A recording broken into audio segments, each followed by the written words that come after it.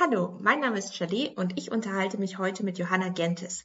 Sie hat 2016 ihren Abschluss in Medienwissenschaft und Medienpraxis an der Uni Bayreuth gemacht. Heute arbeitet sie als Social-Media-Redakteurin. Worauf es in diesem Job besonders ankommt, welche hilfreichen Erfahrungen sie schon während des Studiums sammeln konnte und vieles mehr erfahrt ihr in dieser Folge. Beyond Bayreuth. Medienwissenschaftsstudierenden auf der Spur. Hallo Johanna, ich freue mich sehr, dich heute virtuell zu Gast zu haben. Stell dich zu Beginn gerne einfach kurz vor, wer du bist und vor allem, was du beruflich machst. Ja, ich bin die Johanna, ich bin jetzt 26 und seit ungefähr 2 Jahren arbeite ich bei der SZ, bei dem jungen Magazin der SZ, also bei Jetzt. Und angefangen habe ich in Bayreuth und da habe ich Medien studiert. Und dann ging es weiter nach München und jetzt seit 2 Jahren im Beruf. Ja, sehr schön, Dankeschön. Also die SZ, die Süddeutsche, kennen wohl die meisten, aber was genau kann man sich denn jetzt unter Jetzt vorstellen? Ja, also Jetzt ist halt eben für die jüngere Zielgruppe, also für Menschen so ab 18 bis so 30 ungefähr, so die Kernzielgruppe, 35 vielleicht auch noch. Und da geht es halt um ganz viele Fragen wie: Was mache ich mit meiner Zukunft, um so Orientierung zu bieten? Also geht da um Beziehungen, um Beruf, um alles Studium, um alles Mögliche, was eben gerade so junge Menschen beschäftigt. Und genau, und da darf ich arbeiten als Social-Media-Redakteurin und darf quasi die Leute auf den Kanälen mit den Inhalten in Kontakt bringen. Ja, cool. Dann würde ich das Ganze jetzt mal mit dir von hinten aufrollen, weil das Studium der Medienwissenschaften in Bayreuth einen ja gar nicht so im Speziellen jetzt auf die Tätigkeit als Social-Media-Redakteurin vorbereitet oder ausbildet. Deshalb nimm uns doch gerne mal mit auf die Reise praktisch, die dich dann zu dieser Tätigkeit geführt hat. Lass uns einfach in Bayreuth anfangen. Wie kam es denn dazu, dass du dich für MEWIP entschieden hast? Also ich war eine ziemlich junge, also Abiturientin. Ich bin erst nach dem Abi 18 geworden und eigentlich wollte ich ins Ausland, so wie wahrscheinlich jeder, aber dann hat das irgendwie nicht geklappt mit Au-pair und so. Dann musste ich mich schnell bewerben und meine Schwester hat in Bayreuth studiert, allerdings damals BWL, und die hat mir dann eben erzählt, hey, es gibt in Bayreuth einen Studiengang, da kann man Musikwissenschaften und Medien studieren, weil der Medienwissenschaft und Medienpraxis Bachelor ist ja immer mit einem Profilfach und da ich schon immer wusste, dass ich auch was mit Musik auf jeden Fall auch machen will, habe ich mich dann für den Medienwissenschaftsstudiengang entschieden, weil ich auch in der Schule schon so ein bisschen mit Radio zu tun hatte. Wir haben da so ein Schulradio aufgebaut, so total amateurhaft, aber das hat mir damals schon so unfassbar Spaß gemacht. Ja, und dann habe ich gedacht, es interessiert mich, das ist Musik auch dabei und warum nicht? Und dann war meine Schwester vor Ort natürlich auch irgendwie eine große Hilfe. Ich wollte auch nicht in eine Großstadt, das war für mich auch voll wichtig. Ja, also für mich war es klar, ich will jetzt nicht nach München, auch wenn das nächste gewesen wäre, sondern ich will jetzt erstmal nach Bayreuth in eine kleinere Stadt. Auch weil einfach Mieten günstiger sind als in einer Großstadt und aber auch, weil ich einfach die Anonymität in der Stadt einfach wahnsinnig, also Angst hatte vor dieser Anonymität, also das hätte ich gar nicht gewollt. Genau, und so habe ich mich dann beworben in Bayreuth. Ich habe mich auch nur in Bayreuth beworben und auch der praktische Anteil war mir halt super wichtig, weil also ich will was machen. Ich will nicht immer nur rumsitzen und irgendwie, also ich will einfach Dinge erleben, Dinge machen, Dinge anhören, Dinge anschauen, also auch dieses Technische. Genau, und deswegen war das dann eigentlich der perfekte Studiengang für mich und habe es auch in keinem Moment bereut. Du hast ja jetzt auch schon dein Interesse eben für Musik angesprochen und ich habe gesehen, dass du danach eben im Master dann auch was in die Richtung gemacht hast. Erzähl uns gerne noch ein bisschen dazu, was du da gemacht hast und wie es dann so zu der Entscheidung kam. Ja, also ich habe ja während des Bachelors habe ich unfassbar viele Projekte gemacht. Also ich war bei Kurzfilmen dabei, ich war bei Campus TV, habe ich mal bei einer ziemliche Schnapsidee war das so, bei so einem Moderatoren-Casting mitgemacht, voll verkatert, das war wahnsinnig schlimm, hat gar nicht funktioniert, aber ich war auch bei Schaltwerk und habe da dann eigentlich so ein bisschen nette Leute getroffen und, also es waren überall nette Leute, aber die waren mir irgendwie am nächsten so von ihrer Mentalität und da habe ich mich sehr wohl gefühlt mit denen und dann habe ich dort eigentlich meine meiste Zeit verbracht beim Radio machen und vor allem hatte ich da auch wahnsinnig tolle Kollegen und Kolleginnen, die mich da halt einfach total auch gefördert haben und mir so viel beigebracht haben und ich habe dann so langsam Selbstbewusstsein aufgebaut in dem Bereich tatsächlich und ja, habe ich auch die Musikredaktion geleitet und dann hatte ich irgendwie einen Podcast, auch noch über Musik, also musikjournalistisch habe ich dann da schon so ein bisschen mich ausprobiert und dann habe ich gemerkt, dass mir das halt Spaß macht und ich will das gerne lernen, wie man das halt noch ein bisschen professioneller macht. Es gab genau 2 Studiengänge mit Musikjournalismus im Master und ich habe mich dann für den entschieden, der näher an zu Hause ist, also in München dann. Dann habe ich da meinen Master an der Hochschule für Musik und Theater gemacht. Du hast ja jetzt auch schon ein bisschen angesprochen, wo du dich so engagiert hast. Gerne noch mehr dazu. Also du hast jetzt schon Campus TV angesprochen und Schaltwerk. Was hast du denn sonst vielleicht auch noch einfach so im Rahmen des Studiums vielleicht oder nebenher für Projekte gemacht? Ja, also wie gesagt, ich habe super viele Kurzfilmprojekte, irgendwas mitgemacht. Also Ton habe ich da ein paar Mal gemacht, dann habe ich irgendwie Ausstattung ein paar Mal gemacht. Ja, also es war auf jeden Fall eine sehr anstrengende Zeit auch. Es war sehr anstrengend, weil es auch alle so ernst genommen haben und so, aber es hat auch Spaß gemacht. Dann habe ich aber, ja, also mehr doch in diese Audiowelt, habe ich mich mehr irgendwie wohlgefühlt.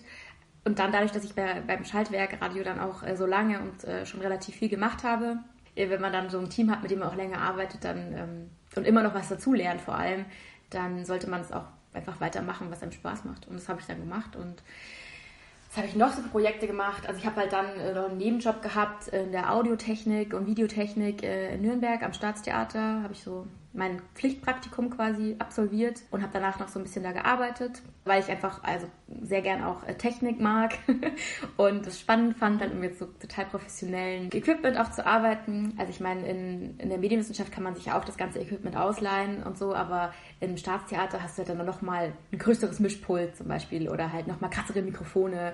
Fand ich dann irgendwie ziemlich spannend.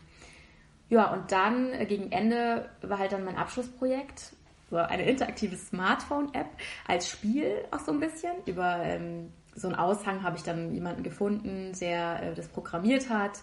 Und ich hatte dann mit einer Kollegin Kommilitonin aus dem Studiengang, die hat das Design gemacht und ich habe mir quasi das Konzept überlegt und die Soundgestaltung und so gemacht und dann am Ende irgendwie auch so ein bisschen so, wie kriegt man das vielleicht, dass Leute das auch nutzen. Also es war so eine Art Quiz mit so Gutscheinen und Rabatten, wo man dann die jeweiligen Soundkulissen den jeweiligen Orten zuordnen muss. Genau, das habe ich gemacht und es war auch eine mega coole Erfahrung. Der Moment, als ich das erste Mal diesen Prototypen gesehen habe, was ich mir gedacht habe und dann, was dabei rauskommt, das war einer der schönsten Momente, an die ich mich jetzt auch noch sehr gerne erinnere.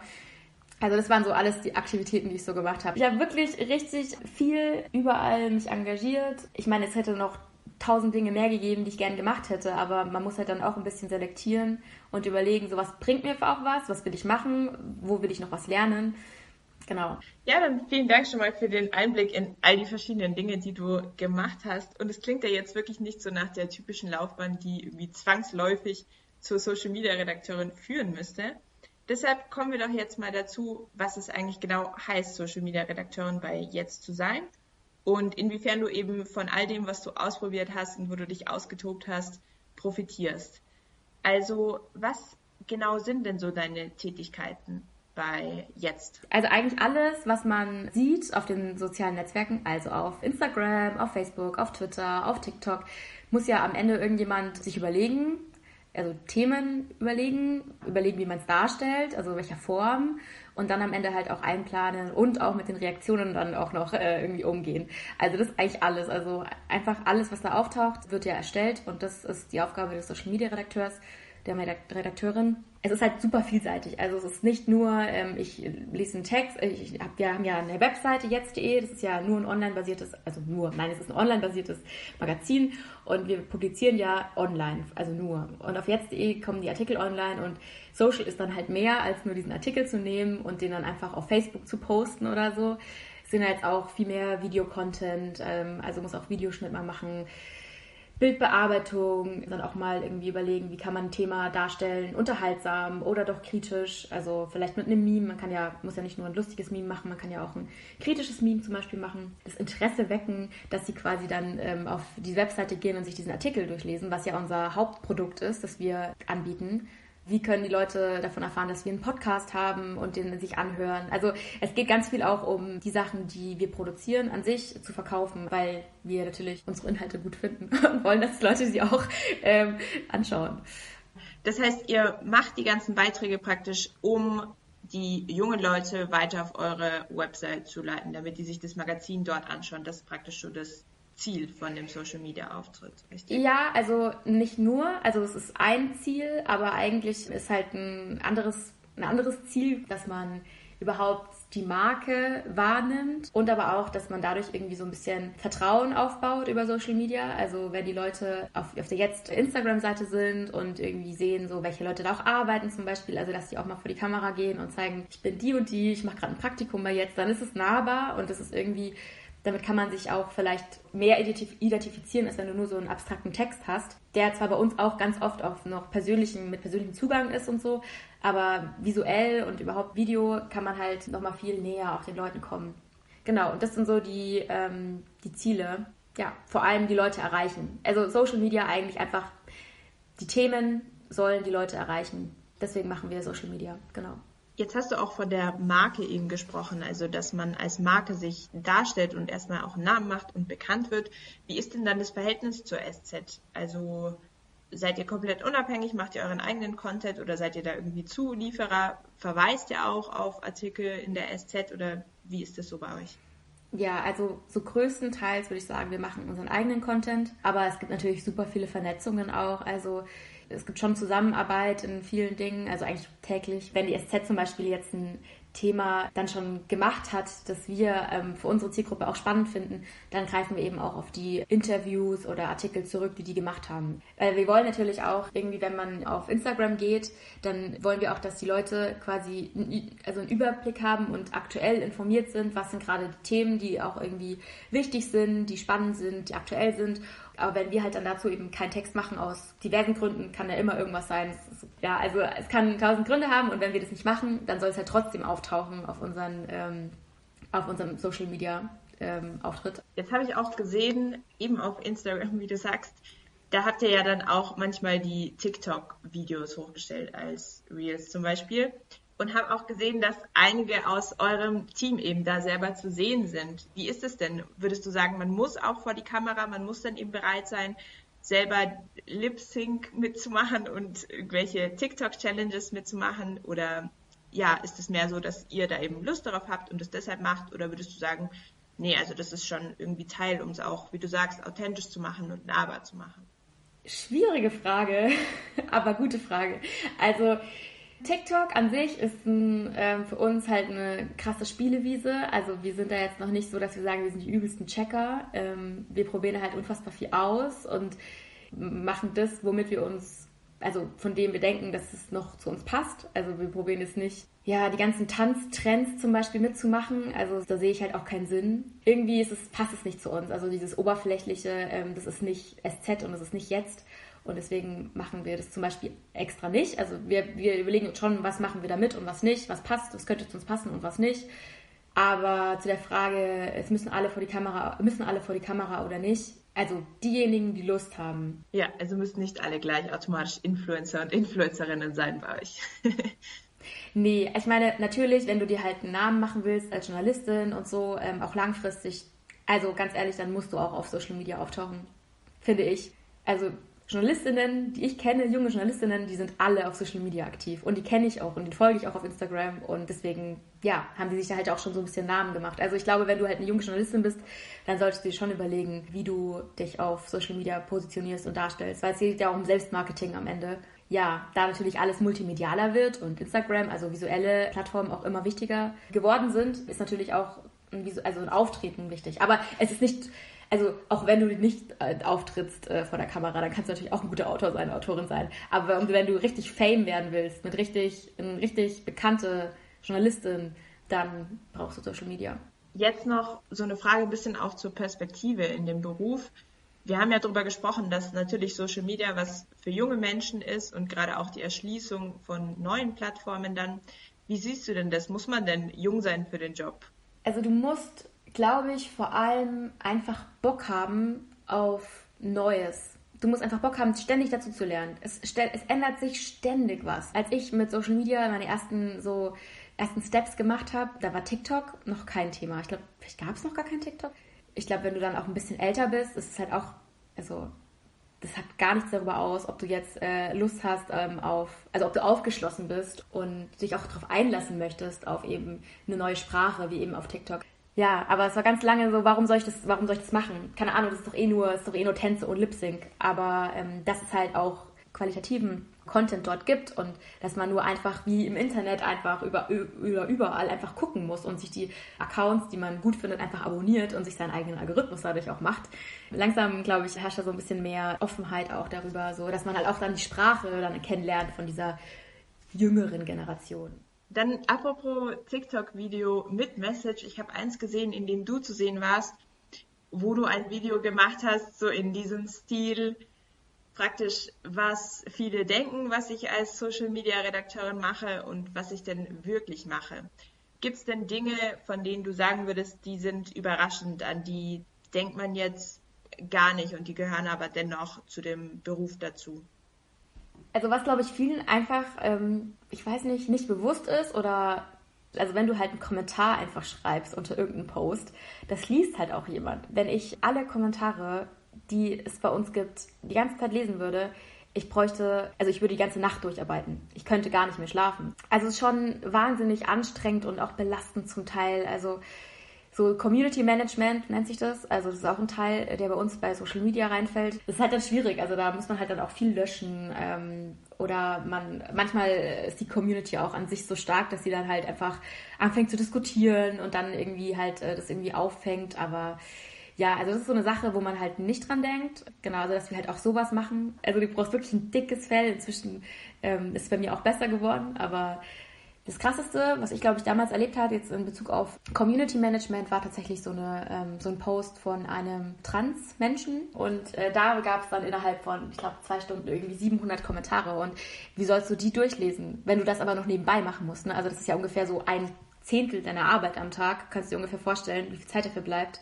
Wie sollst du dem Herr werden? Das geht einfach zum Teil nicht. Ja, wichtig auf jeden Fall auch eben das anzusprechen und darüber irgendwie aufzuklären und auch natürlich zu wissen für Leute, die das interessiert, okay, das ist auch Teil des Alltags irgendwie und Teil des Berufs, auf den man dann reagieren muss. Genau, da ist sehr viel Fingerspitzengefühl auch gefragt, sehr viel Abwägung, sehr viel zu wissen, was sind Werte, wie tolerant sind wir, was geht gar nicht. Also das ist immer so eine ganz, ganz, ganz krasse Abwägungssache. Nicht immer, manchmal, aber es ist auch nicht der gesamte Alltag. Ja, jetzt hast du ja auch schon ein paar so Eigenschaften angesprochen, die ganz hilfreich sind in dem Beruf. Wenn wir jetzt nochmal die Brücke schlagen, auch zum Anfang und zu all dem, wo du dich so ausprobiert hast, sei es Film, sei es Audio, sei es Musik, wie schätzt du denn das so ein? Also was muss man sonst vielleicht noch so mitbringen oder auch welche Fähigkeiten konkret, also sei es Film, Audio, was auch immer, sind besonders hilfreich und kann man jetzt gut einbringen? Ja, also erstmal so Grundvoraussetzung ist für mich, dass man überhaupt mit einem offenen, also dass man aufmerksames Auge hat, also dass man so mal aktiv beobachtet, wie werden Sachen gestaltet, so überhaupt beobachtet, was passiert auf dieser Plattform. Also einfach so ein aufmerksames Auge. Dann muss man schon auch sehr genau sein, weil Recherchefehler in einer Kachel verzeiht dir ungefähr niemand. Ungefähr 2-3 Mal kannst du das machen und dann bist du nicht mehr seriös. Also man muss super genau sein, man muss super gut recherchieren, man muss aufmerksam sein.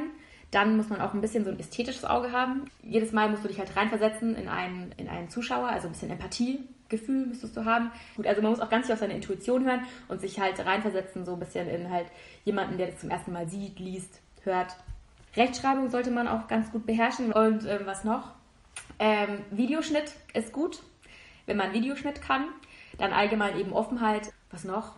Humor ist auch ganz gut, wenn man Humor hat, weil bei Memes brauchst du Humor, also brauchst du so ein bisschen abstrakteres Humorverständnis und unterhalten wollen. Also ich will vor allem informieren und unterhalten. Und du musst einen Text, also wenn du einen Text liest, ist halt auch wichtig, dass du dann ein gutes Gespür hast für Text und dann halt auch so für Stellen, die halt jetzt besonders interessant, spannend, provokant. Genau, und du musst diesen Text halt lesen und musst überlegen, welche Textstelle ist jetzt besonders spannend, provokant. Ja, ist irgendwie auf irgendeine Art, ist es auf jeden Fall, sticht es heraus. Und wenn du diesen Ausschnitt findest und den dann auch noch so rüberbringen kannst, dass die Leute das auch checken, da muss man auch so ein Gespür finden zwischen, es darf nicht zu kompliziert sein, aber es darf auch nicht irgendwie zu banal sein.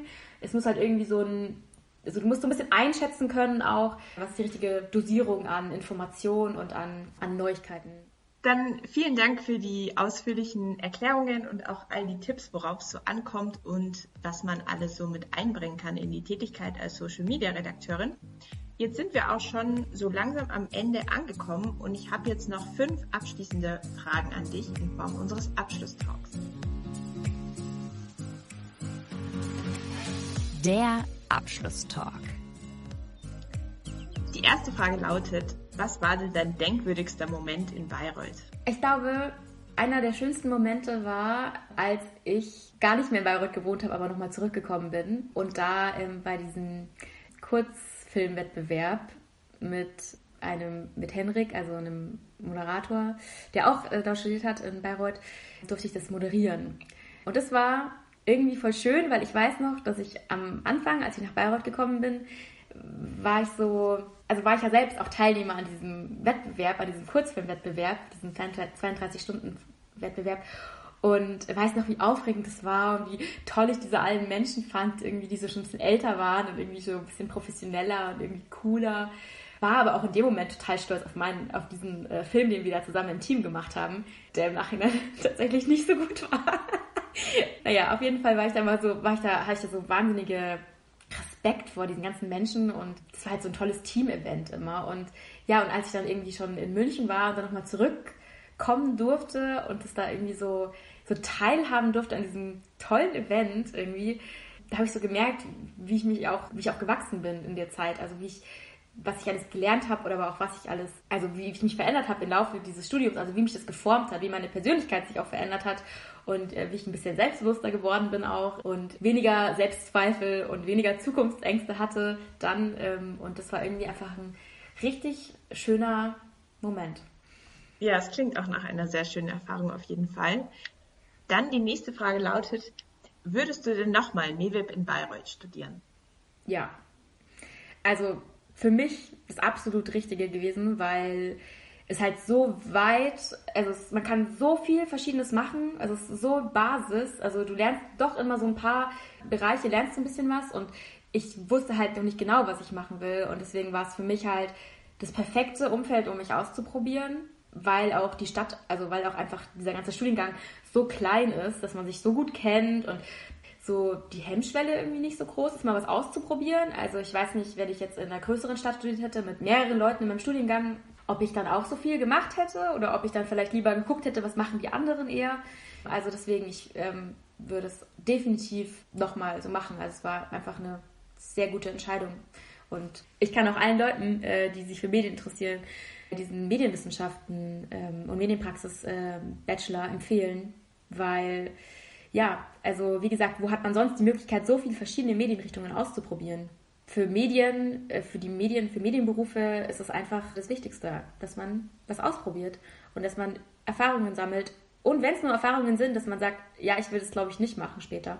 Auch gut. Jetzt hast du es auch schon ein bisschen durchscheinen lassen, aber dennoch die nächste Frage, was würdest du denn nochmal genauso machen und was würdest du vielleicht auf jeden Fall anders machen? Also was ich anders machen würde, ich glaube, ich würde schon nochmal zum Beispiel bei Campus TV noch mal ein bisschen reingucken und nochmal ein paar Beiträge machen und so, weil ich dann irgendwie also wenn man dann in einem Team ist, wenn man dann beim Radio ist zum Beispiel, bei Schaltwerk, dann war das bei mir zumindest so, dass ich dann da irgendwie schon mich sehr verantwortlich auch gefühlt habe, auch gerade weil ich dann die Musikredaktion geleitet habe, dann war es irgendwie so, dass ich nicht dann schnell mal wechseln konnte, weil es eben doch viel Aufwand war, auch noch zusätzlich zu allen anderen Dingen, die ich noch so gemacht habe. Genau, also ich glaube, was ich anders machen würde, ich glaube, ich würde noch mehr ausprobieren. Obwohl ich schon viel ausprobiert habe, aber ich glaube, ich würde dann zum Beispiel Campus TV. Das war so eine Sache, die ich anders machen würde. Und was ich genauso machen würde, wäre, also zwischendrin habe ich immer gedacht, mache ich zu viel noch nebenbei, also mache ich zu viele Projekte nebenbei. Und jetzt im Nachhinein denke ich, nee, das war genau richtig. Also wenn dir eine Sache Spaß macht und ich bin jemand, ich überlege immer, macht mir das Spaß? Und wenn es mir Spaß macht, dann mache ich es. Und dann mache ich es auch gerne, dann mache ich es mit Leidenschaft und wenn ich dann auch noch gutes Feedback bekomme, dann mache ich es noch umso lieber. Also dann merke ich halt auch vielleicht, ich bin gut oder so. Also ich würde weiterhin nach Bayreuth gehen, ein gutes Studentenleben haben, in der WG wohnen und auf jeden Fall alles machen, was mir Spaß macht. Weil ich glaube, gerade in den kreativen Berufen, wenn du nicht das findest, was dir Spaß macht und du bist ein kreativer Mensch, dann wird man schnell unglücklich. Und ich glaube, deswegen muss man einfach immer richtig krass drauf hören, wo einen das Herz hinleitet. Oh Gott, das ist pathetisch. Nein, aber wo man halt einfach, was einen am meisten interessiert und was einem Spaß macht, genau. Dann nach dem Rückblick ein Blick in die ferne Zukunft. Wo meinst du, stehst du denn in 10 Jahren? Also ich weiß es noch nicht ganz sicher, aber wie schon mein gesamtes Leben mache ich immer das, was ich spannend finde und was mich interessiert. Und sobald eine Routine irgendwo reinkommt und ich merke, ich bin nur noch so, ich lerne nichts mehr dazu, dann muss ich weiter, weil sonst werde ich nicht glücklich. Ich muss immer das Gefühl haben, ich bin gefordert und gefördert, vielleicht auch. Und dann später, ich weiß es nicht, ehrlich gesagt. Ich nehme einfach alles mit, was auf den Weg kommt. Ich nehme alle Möglichkeiten wahr, die sich so bieten. Ich suche mir immer so ein nächstes Ziel, was für mich halt besonders verlockend ist. Und dann konzentriere ich mich darauf. Deswegen weiß ich es gar nicht. Es könnte sein, dass ich irgendwann vielleicht könnte ich mir zumindest vorstellen, vielleicht im Innovationsteam der SZ irgendwie bin, weil ich halt sehr gerne neue Dinge ausprobiere und auch keine Angst habe zu scheitern. Also so, ich bin einfach sehr risikobereit, könnte man sagen. Oder ich bin einfach sehr, sehr wissbegierig und will einfach Dinge ausprobieren. Und ja, es könnte sein, dass ich da zum Beispiel lande. Wer weiß. Es könnte sein, dass ich nochmal einen eigenen Podcast mache und auf einmal nur noch als Musikjournalistin arbeite. Könnte auch sein. Keine Ahnung. Je nachdem. Also ich schaue einfach, was kommt. Also ich weiß auch gar nicht, ob man sich unbedingt so festlegen muss auf irgendwas. Weil durch die Erfahrungen, die man macht und so weiter, ist man ja auch immer wieder neu geprägt und dann entwickelt sich vielleicht auch neue Interessen. Dann abschließend, hast du denn noch einen Tipp an unsere Medienwissenschaftsstudierenden? Ganz viele praktische Erfahrungen machen. Das Allerwichtigste. Unbedingt sich trauen, einfach auch wenn man vielleicht mal irgendwie einen eigenen Podcast ausprobieren will, einfach machen, so, weil Angst lässt dann halt immer irgendwie Dinge nicht machen, aber man lernt dann halt auch nichts. Und wenn man halt Dinge umsetzt und angeht und einfach macht, dann lernt man halt immer am meisten deswegen. Und nicht stressen lassen. Nicht stressen lassen, weil einfach, ich weiß nicht, ich habe das Gefühl, dass die Regelstudienzeit jetzt, ich kenne fast niemanden, der in der Regelstudienzeit fertig geworden ist, weil am Ende ist eben die praktische Erfahrung das, was wirklich am wichtigsten ist. Und ja, also ich kann aus meiner Erfahrung, kann ich empfehlen, ich weiß nicht, wie es ist, den Master in Bayreuth zu machen, aber aus meiner Erfahrung kann ich empfehlen, in eine größere Stadt zu gehen für den Master, wenn man da einfach ein größeres Medienangebot hat, zum Teil einfach größere Firmen, andere Möglichkeiten, speziellere Firmen, Medienfirmen und ja, deswegen kann ich empfehlen, auch in eine größere Stadt zu gehen, dann für den Master. Oder zumindest in eine größere Stadt zu gehen für ein Praktikum dann auch noch. War für mich auch eine sehr, sehr gute Entscheidung. Ansonsten, sich Menschen zu suchen, die einen sehr ehrlich feedbacken, das ist sehr wichtig. Genau. Dann danke auch für deine abschließenden Tipps nochmal. Jetzt zu guter Letzt sei nochmal darauf hingewiesen, dass ihr auch Johanna gerne weitere Fragen stellen könnt. Schreibt uns dafür einfach eine Mail an beyondbayreuth@uni-bayreuth.de. Wir stellen dann gerne den Kontakt für euch her. Ich bedanke mich ganz herzlich bei dir, Johanna. Es war sehr interessant. Ich wünsche dir weiterhin alles Gute und dass du dich gut ausprobieren kannst. Danke.